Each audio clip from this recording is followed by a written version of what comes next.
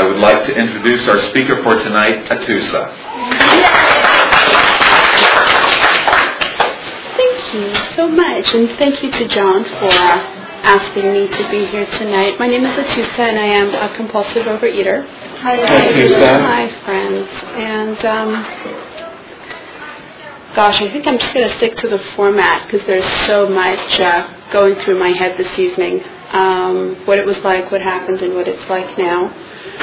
And I am just to get some numbers out of the way, I guess. I'm coming up on 7 years of abstinence, May 12th, which is right around Mother's Day. One day at a time. My top weight was close to 200 pounds. I had clothes that were size 16s, and today I'm in a fairly comfortable size 10. Imperfectly, some days are great and wonderful, and I'm just braced. The food doesn't call, and it's like, do I even have this disease? And then some days I'm just in the depths of it again. And the solution is always the same. It's back to basics. It's meetings and God and you guys and honesty and steps and the recipe hasn't changed, but sometimes I forget, So I was born in the early 70s in the Middle East, in Iran, and when I was 4 or 5, my parents left. They went to England because there was a big uprising there, and they felt it would be safer for us to be elsewhere. So we all left. We went to England, where I had an uncle, and that's all I had was an uncle and an aunt and 3 cousins, and they were very English. They had been in England for many, many years, and I was 4 or 5. And, everyone around me was very white, and I was very much an immigrant.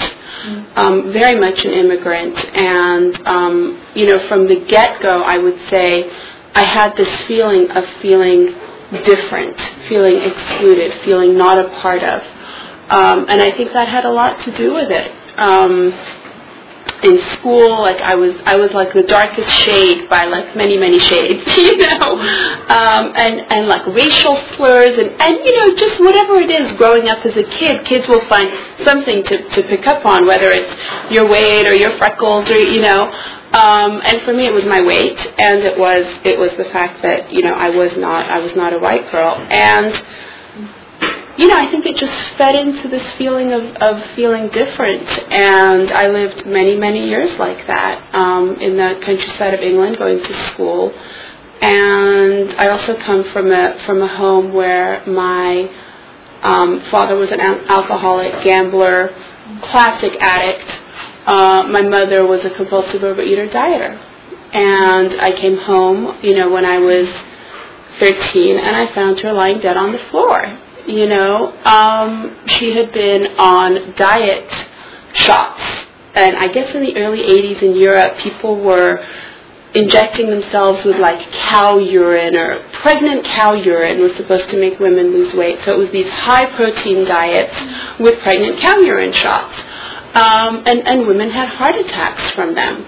People had heart attacks from them. So she would lose dozens of pounds in a very short period of time eating. I remember the plates with lots of lettuce and chicken breast, and then I also remember Kit Kat bars in the afternoon, and I could never quite understand, and whenever I was around her friends were talking about weight, and, oh, you've lost so much weight, and then she, God bless her, she'd say to me, can you tell I've lost weight? And I'd just be like, well, no, you don't look any different to me, so I fed into the weight thing very, very young, and I also found a tremendous amount of comfort in food. Tremendous amount of comfort in the food.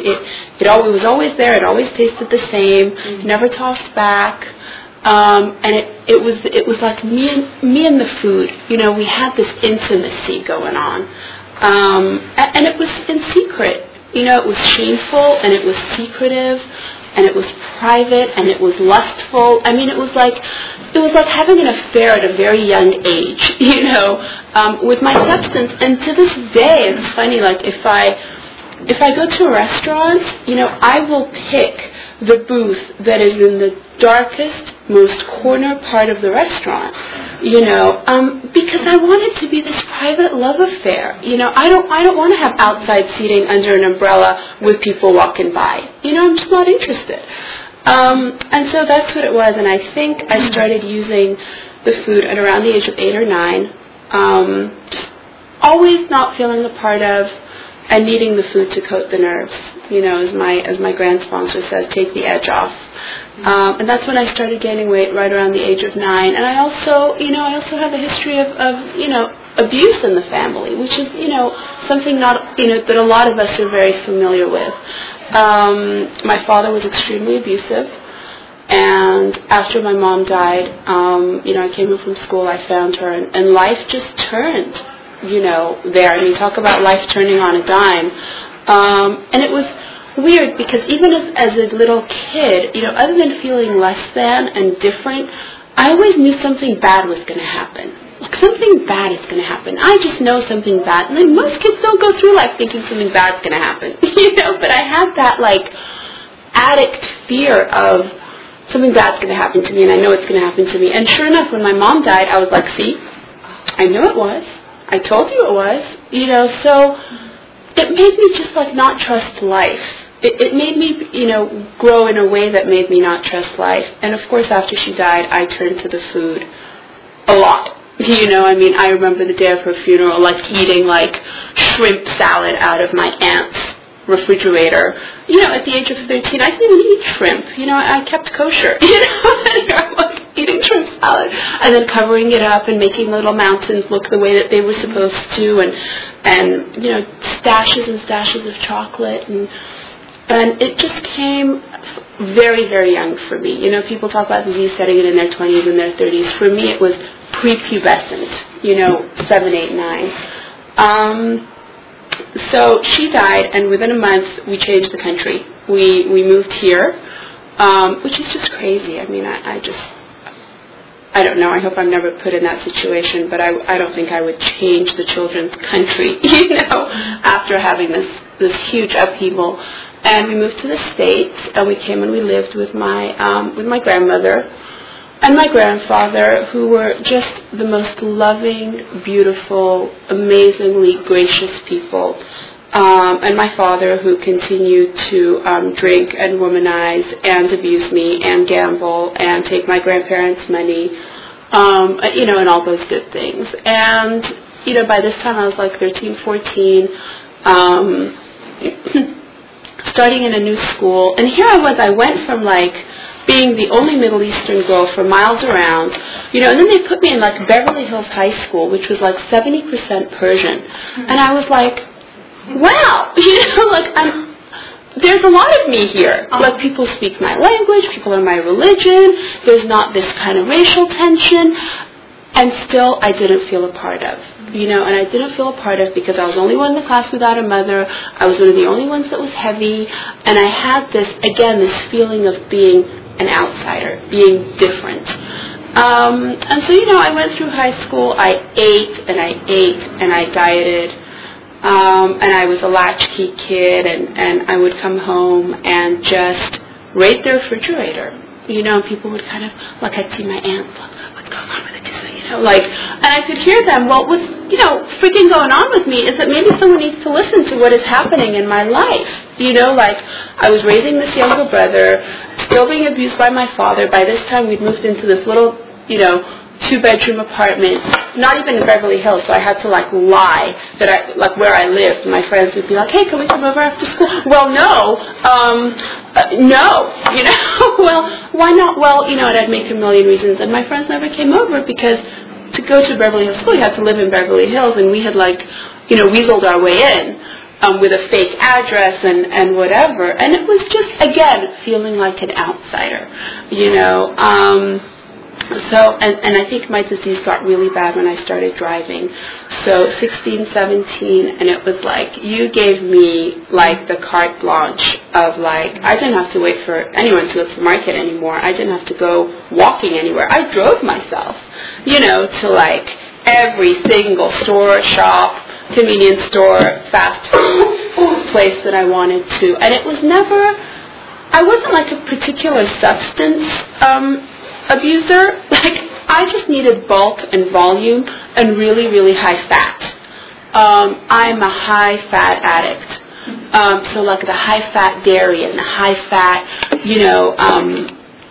like frozen yogurt just never did it. Like, it had the sugar, but it didn't have enough fat.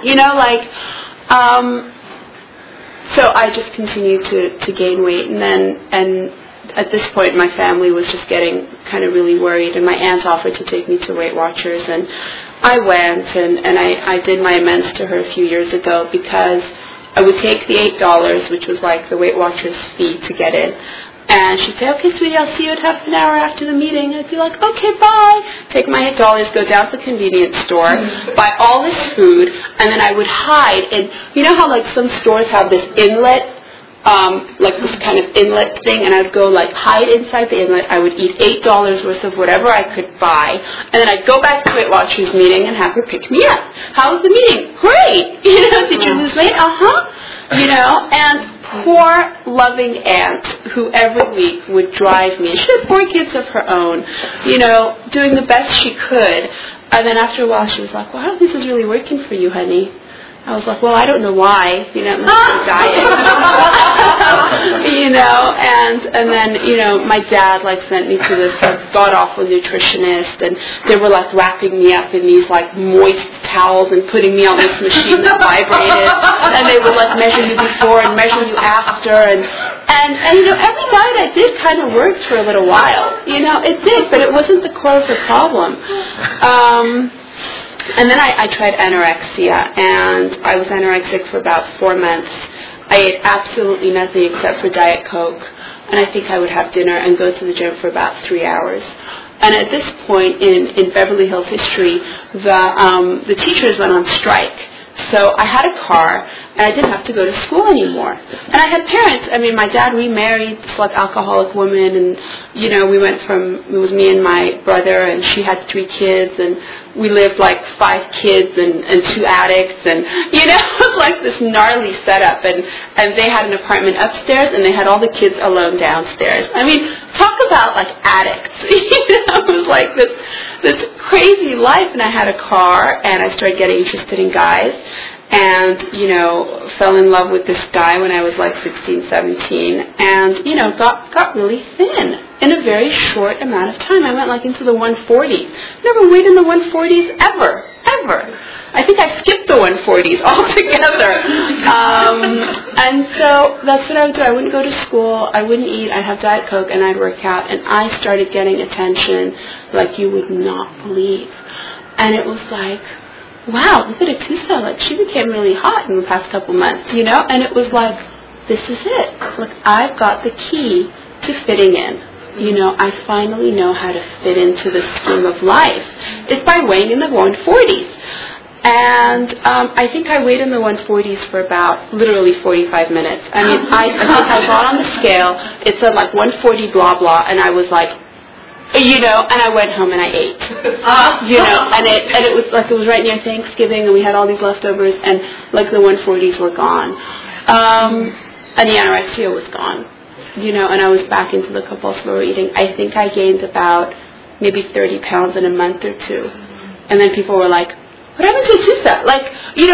I was baffling people, and my teachers and my cousins. I mean, So anyway, I got married really young. I got married right out of high school to this wonderful, loving, sweet man who God put in my path. And, I was drunk at the time, and I don't mean drunk with booze or alcohol. I mean, drunk with food and self-hatred and self-obsession and all of those things. And this man fell in love with me, and so I dieted again for the wedding, and I gained all my weight back in the honeymoon. And I think at one point, and I kid you not, our minibar bill without alcohol, I mean, I wasn't drinking those little bottles. It was macadamia nuts and whatever the hell else is in a Hawaii minibar.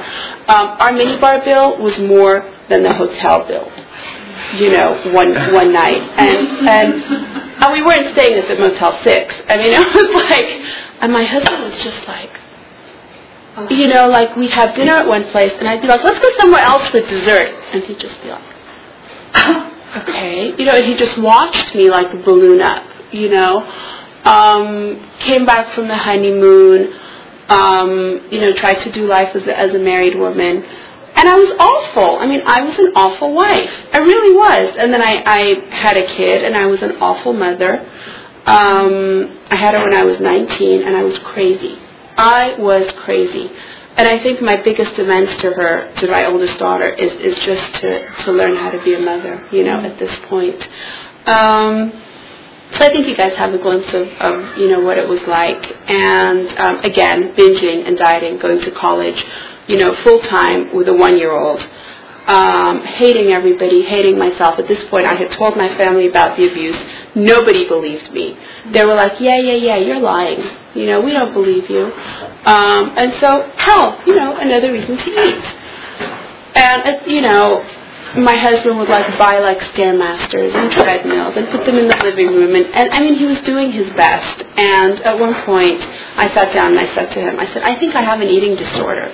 And he was like, no, sweetheart, it's just about willpower. I was like, look, I have a problem. And I went and I brought this diet chart. And I was like, look how I lose weight and look how I gain weight. And he was like, yeah, that's a little weird, but it's all about willpower, sweetheart. Why don't you use the Stairmaster? You know, just use the Stairmaster, you'll be fine. And again, he was doing the best he could. You know, I mean, he was, you know, really doing the best he could. So my daughter was 3 at this point, and I had just graduated from UCLA. And she was going to this little preschool in La Cienega. And I became very active in the PTA. I became PTA president, I think, or something. Anyway, I headed the candy drive at this school. And by the time I was done, I think I owed the school something like $72 in $1 candy bars. And, you know, I was very cash register honest, so I paid the school and I ate 72 candy bars, you know, in like a week. And I told my friend Rose, and she was like, 72 candy bars. I was like, well, not all together. I think I had like 11 or 12 at one sitting. And she was like, you had a dozen candy bars in one sitting? I was like, uh-huh. She was like, well, didn't you feel sick? I was like, no. You know, guilty, ashamed, hateful, hated everybody, wanted to die, yes, but sick, no. You know, I think you need to go to OA. And she told me her story. She was, you know, she was my Eskimo. She 12-stepped me, and she wouldn't let up until she was not attraction rather than promotion. This woman was like promotion rather than attraction. And she was like, did you go? You know, I'd be like, did you go? Did you go? And finally I went. I went to the Thursday Harvard 6:30 meeting. And I think I kind of came late, and I sat in the middle-ish back corner. And for the first time I heard people speak what I was speaking. You know, what I was feeling, the shame and the feeling different and the self-hatred and all of those things. And I was like, wow, like people get it. People really get it. So I tried to get a sponsor, but I was really never successful. I think I was crazy. I really think I was crazy. I didn't have a big book. I didn't really work the steps. I ate 3 meals a day, and sometimes the meals were as big as this table. But it was the best I could do. You know, it was the best I could do. And I started Hearing Recovery, and I went every single week, once a week, to this meeting. And I just listened, and I got a lot of healing out of it. But I wasn't getting any thinner. But something was shifting. Something was shifting. And so I got pregnant with my first kid, with my second kid. And I relapsed. And it wasn't like this relapse that was like, I'm going to binge. You know, it was very subtle. And it was very slow. And it was very, very insidious. You know, but lo and behold, I gave birth to this child. And I was pretty huge, and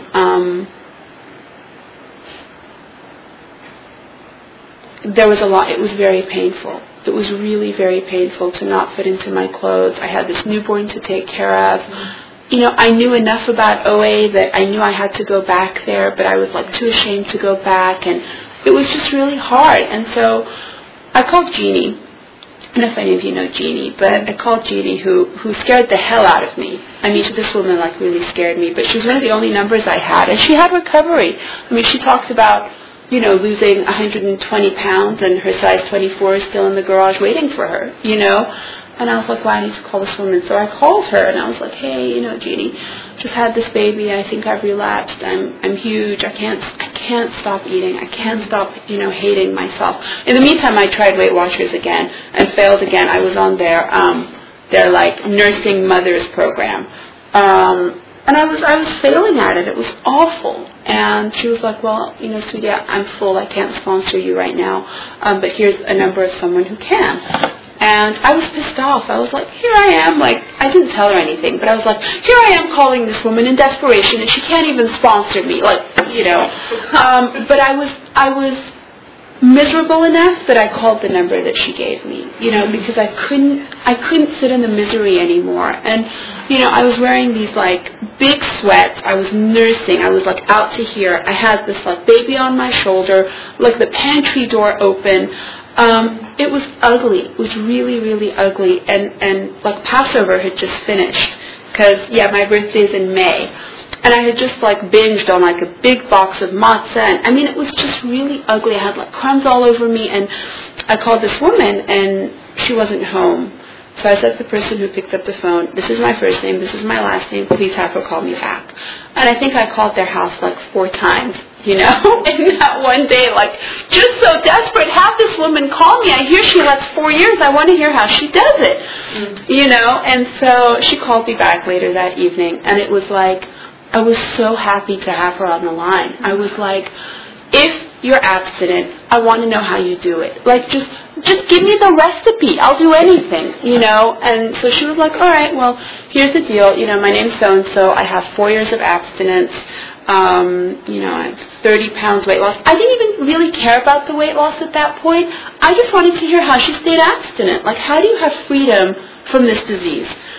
And she said, okay, I can sponsor you. I'll sponsor you for 30 days. And let's see how it goes. And after 30 days, we'll talk again. In the meantime, I need you to come up with your own food plan. Your food plan is between you and God. I'm not going to tell you what to eat. I'm not going to tell you what not to eat. You come up with your food plan. 3 meetings a week, 2 service commitments every week. Pick a home meeting so that when you're not there, people will miss you and will call you and ask you where you are. 1 literature study during the week. Study the big book, study the traditions. And you need to call me consistently. And it doesn't matter if you say you're going to call me twice a week or twice a day. What you say, I'm going to hold you to, is what she said. And then she also said before she hung up, you know, I'm not your mother, I'm not your banker, I'm not your therapist. She said, I'm your sponsor and I will guide you through these steps the way that I've been guided. And I was like, fine. And I wrote everything she said down. I think it was like on the back of a cereal carton. But I wrote it all down like a treasured recipe, you know. And I said, I'll call you every morning at 8:45 after I take my daughter to school. And I called her and she was there every morning, 8:45. It was like a Pavlovian dog. I was like, I need to call my sponsor at 8:40, you know. And for years, you know, I don't call her at 8:45 anymore, but 8:45 is still a really sacred time for me. She's still my sponsor, you know. 7 years in, you know, we have a great relationship, and she's been a guide through the steps for me, and I really have a life beyond my wildest dreams. I really do. You know, my grandmother passed away last Thanksgiving, really sudden, and it fed into that old childhood fear of, I know something bad's going to happen. And I remember the night before was my daughter's 13th birthday, and I had borrowed this truck from a friend that seated like 20 people. And I was taking like 17, 13-year-olds to see Harry Potter. And I'm like driving this big old car, and they're like singing, and they're crazy. And I was thinking like, wow, like life is pretty good. Like this is really beautiful. Like, I'm abstinent. I'm in a normal-sized body. I have these kids in the back. I have a loving husband, you know. And the next day my grandma died. And it was like, you see? As soon as I start to feel good, something bad happens, you know. And it just... I think it elicited that childhood fear in me a little bit. And it's been tough. I am probably 7-8 pounds heavier than I was last year at this time. I don't want to tell you guys that. I want to tell you guys that everything's fine. My food looks great, but it's been tough. I'm also back in school, and the anxiety of tests and children and sitting on my butt studying for hours, and I've started teaching, and it's kind of a lot. But I think that aside from the activity factor, which my activity has been cut in half, it's that old childhood fear has been ignited, that something bad happened. Good was happening and bad happened. And I think as a result, I've been coating the nerves a little bit. And you know what? It's like Jeannie says, honey, in abstinence, we gain weight one abstinent meal at a time.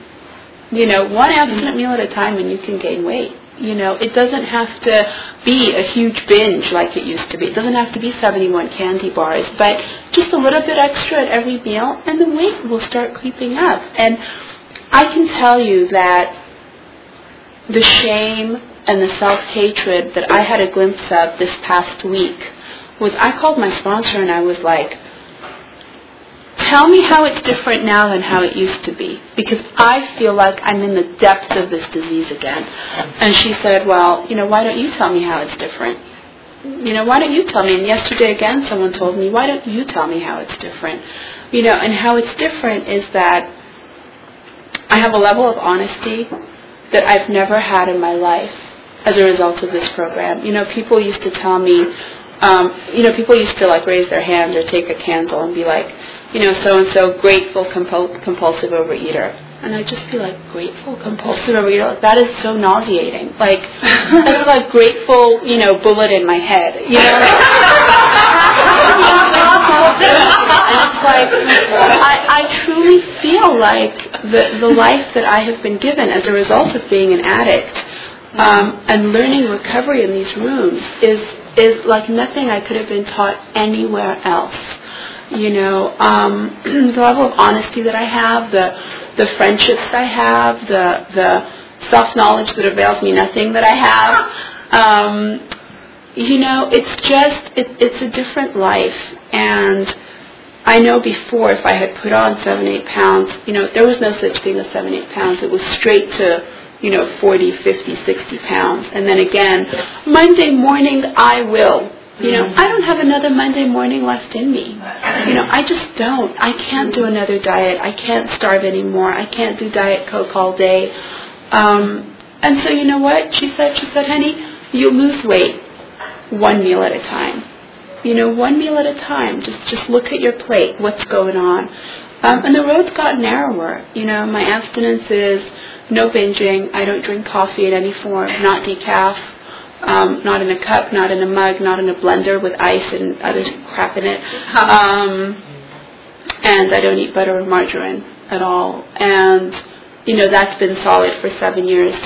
I have not binged for 7 years.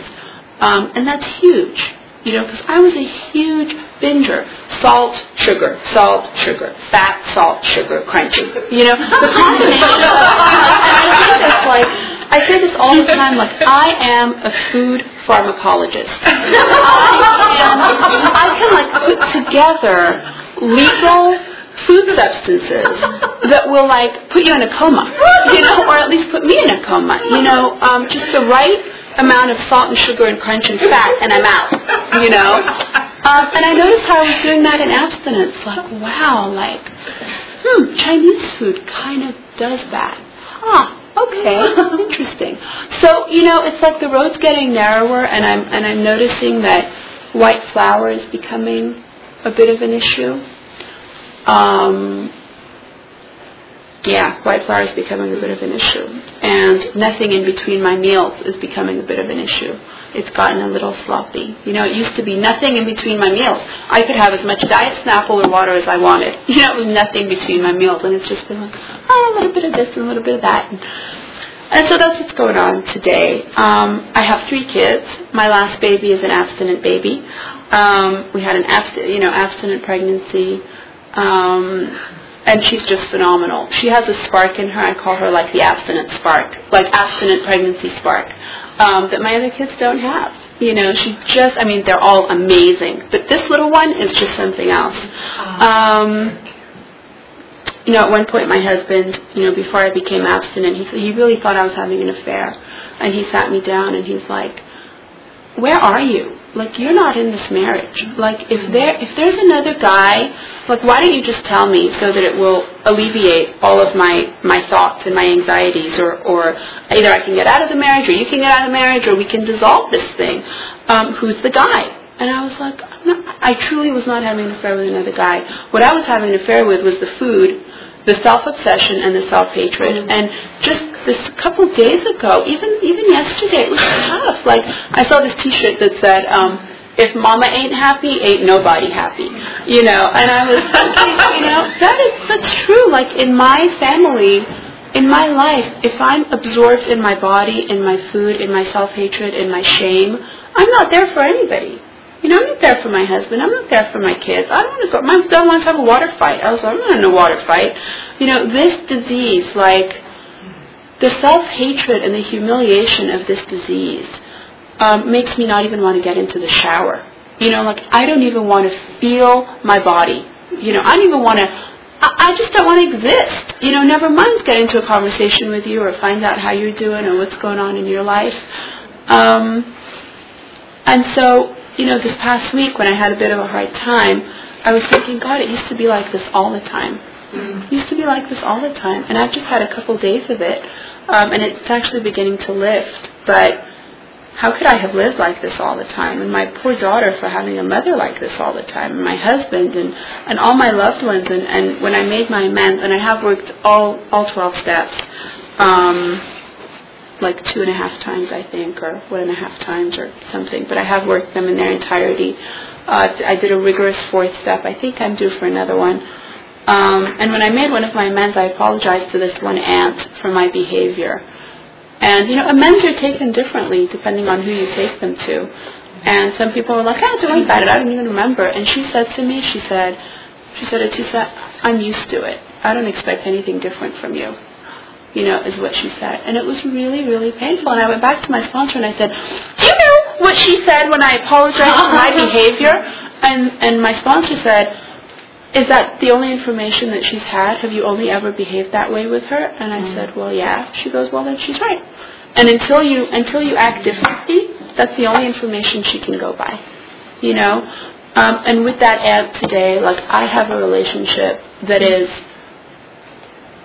based in love and trust and honesty, and we've just really been there through the death of my grandmother. It was her mother and my grandmother, my mother's mother, who raised me. You know, and it was really tough to lose her. It was like losing 2 mothers. You know, I told my aunts, like, you guys lost 1 mother. I lost 2 mothers. You know, and I think it's just kind of brought up all of that for me. I have friendships and conversations with friends and family. People say I love you before they hang up to me. You know, no one used to say I love you before they hung up, ever. You know, my husband barely said I love you. You know, I have a marriage that I work hard at, that he works hard at, that's not perfect, you know, but it's as perfect as marriages come, you know. I have an incredible relationship with my kids. I have a level of clarity that I never had when I was in the food and the dieting. You know, the clarity, the intuition that I have,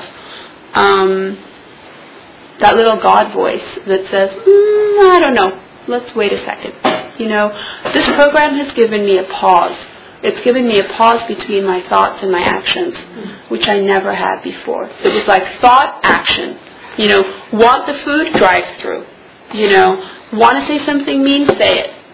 You know, and now it's like, there's a pause. And that's the God pause. For me, God lives in that pause. And I'm just going to end with, you know, for many, many, many years, I always asked old-timers, how do you explain bad things happening to good people? You know, I just don't get it. And good things happening to bad people. Like, this baffled me. And I kept asking, you know, every time there was a question answer, I kept asking this question. And finally, an old-timer pulled me aside and she was like, Atusa, there's no answer to that question, okay? It's faith. Okay, you have to have faith. And life does what life does. We're given what we're given, and recovery gives us the tools to deal with what we're given. And so I stopped asking the question, and lo and behold, an answer came to me. And I'll just share this with you, and this is purely my opinion, it's not OA. What came to me was that, we all everyone in the world takes from this well, okay, this big well, and we all have to take from it. We have no choice. It's called life, okay, this well is life. And I can do good things, I can give service, I can be loving, I can be a good person, and the water in the well will purify as I do this. And people do bad things, and the water can become kind of ugly, and the more good things that I do, the more likely it is for this water in this well to be better and cleaner for everybody.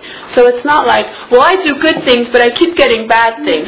That's the luck of the draw. But the more good things that I do, the more likely it is for that water to be a little bit pure. And so when I put my cart back at the shopping, at the market, or when I smile at the cashier, or when I give the valet $2 instead of $1, or when I put money in the basket, or when I answer that phone call to that sponsee who just keeps calling, slowly, little by little, I feel better, and that's what I've learned, is that one right action leads to another right action, leads to another right action, leads to another right action. So by letting that driver cut in front of me and saying, hey, no problem, go ahead, I can then turn around and not yell at my kid. I can go home and have an abstinent meal. When my husband comes home, I can have a smile on my face. And the reverse can happen. I can, curse at the guy, yell at the kid, get home, hate everybody. And I'm back in the food, so it's like one right action at a time, things get better. And, coming up on 7 years. So if you're new, it doesn't always look perfect. It hasn't for me anyway. I've been thinner, I've been heavier, I've been saner, I've been insaner. But I just keep showing up, putting my butt in the chair. So something's got to happen, right? Thank you for letting me share. 5 more minutes? Cool. I can take questions if you'd like, or we can wrap it up. Yes? How was your, thank you, by the way. Sure. It's actually the first time I've ever heard your story. Yeah. How was your perception of God before you got into the program, and how has that changed? Okay. The question is, how was my perception of God before program, and how has that changed? My perception of God before was, I think it was just that typical kind of, God who judges everything and keeps count of the good side and the bad side and kind of consolidates it all at the end of the day. And I don't really look at God as an accountant anymore. God's not like a deed CPA. I think that God is a power outside of myself who very much lives within me.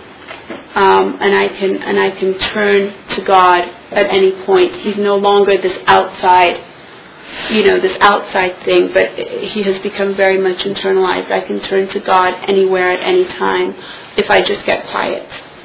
And I don't think I ever could get quiet before, because the noise in my head was just so loud I couldn't get clear with anybody. So I think that God for me lives in the still of the moment. So.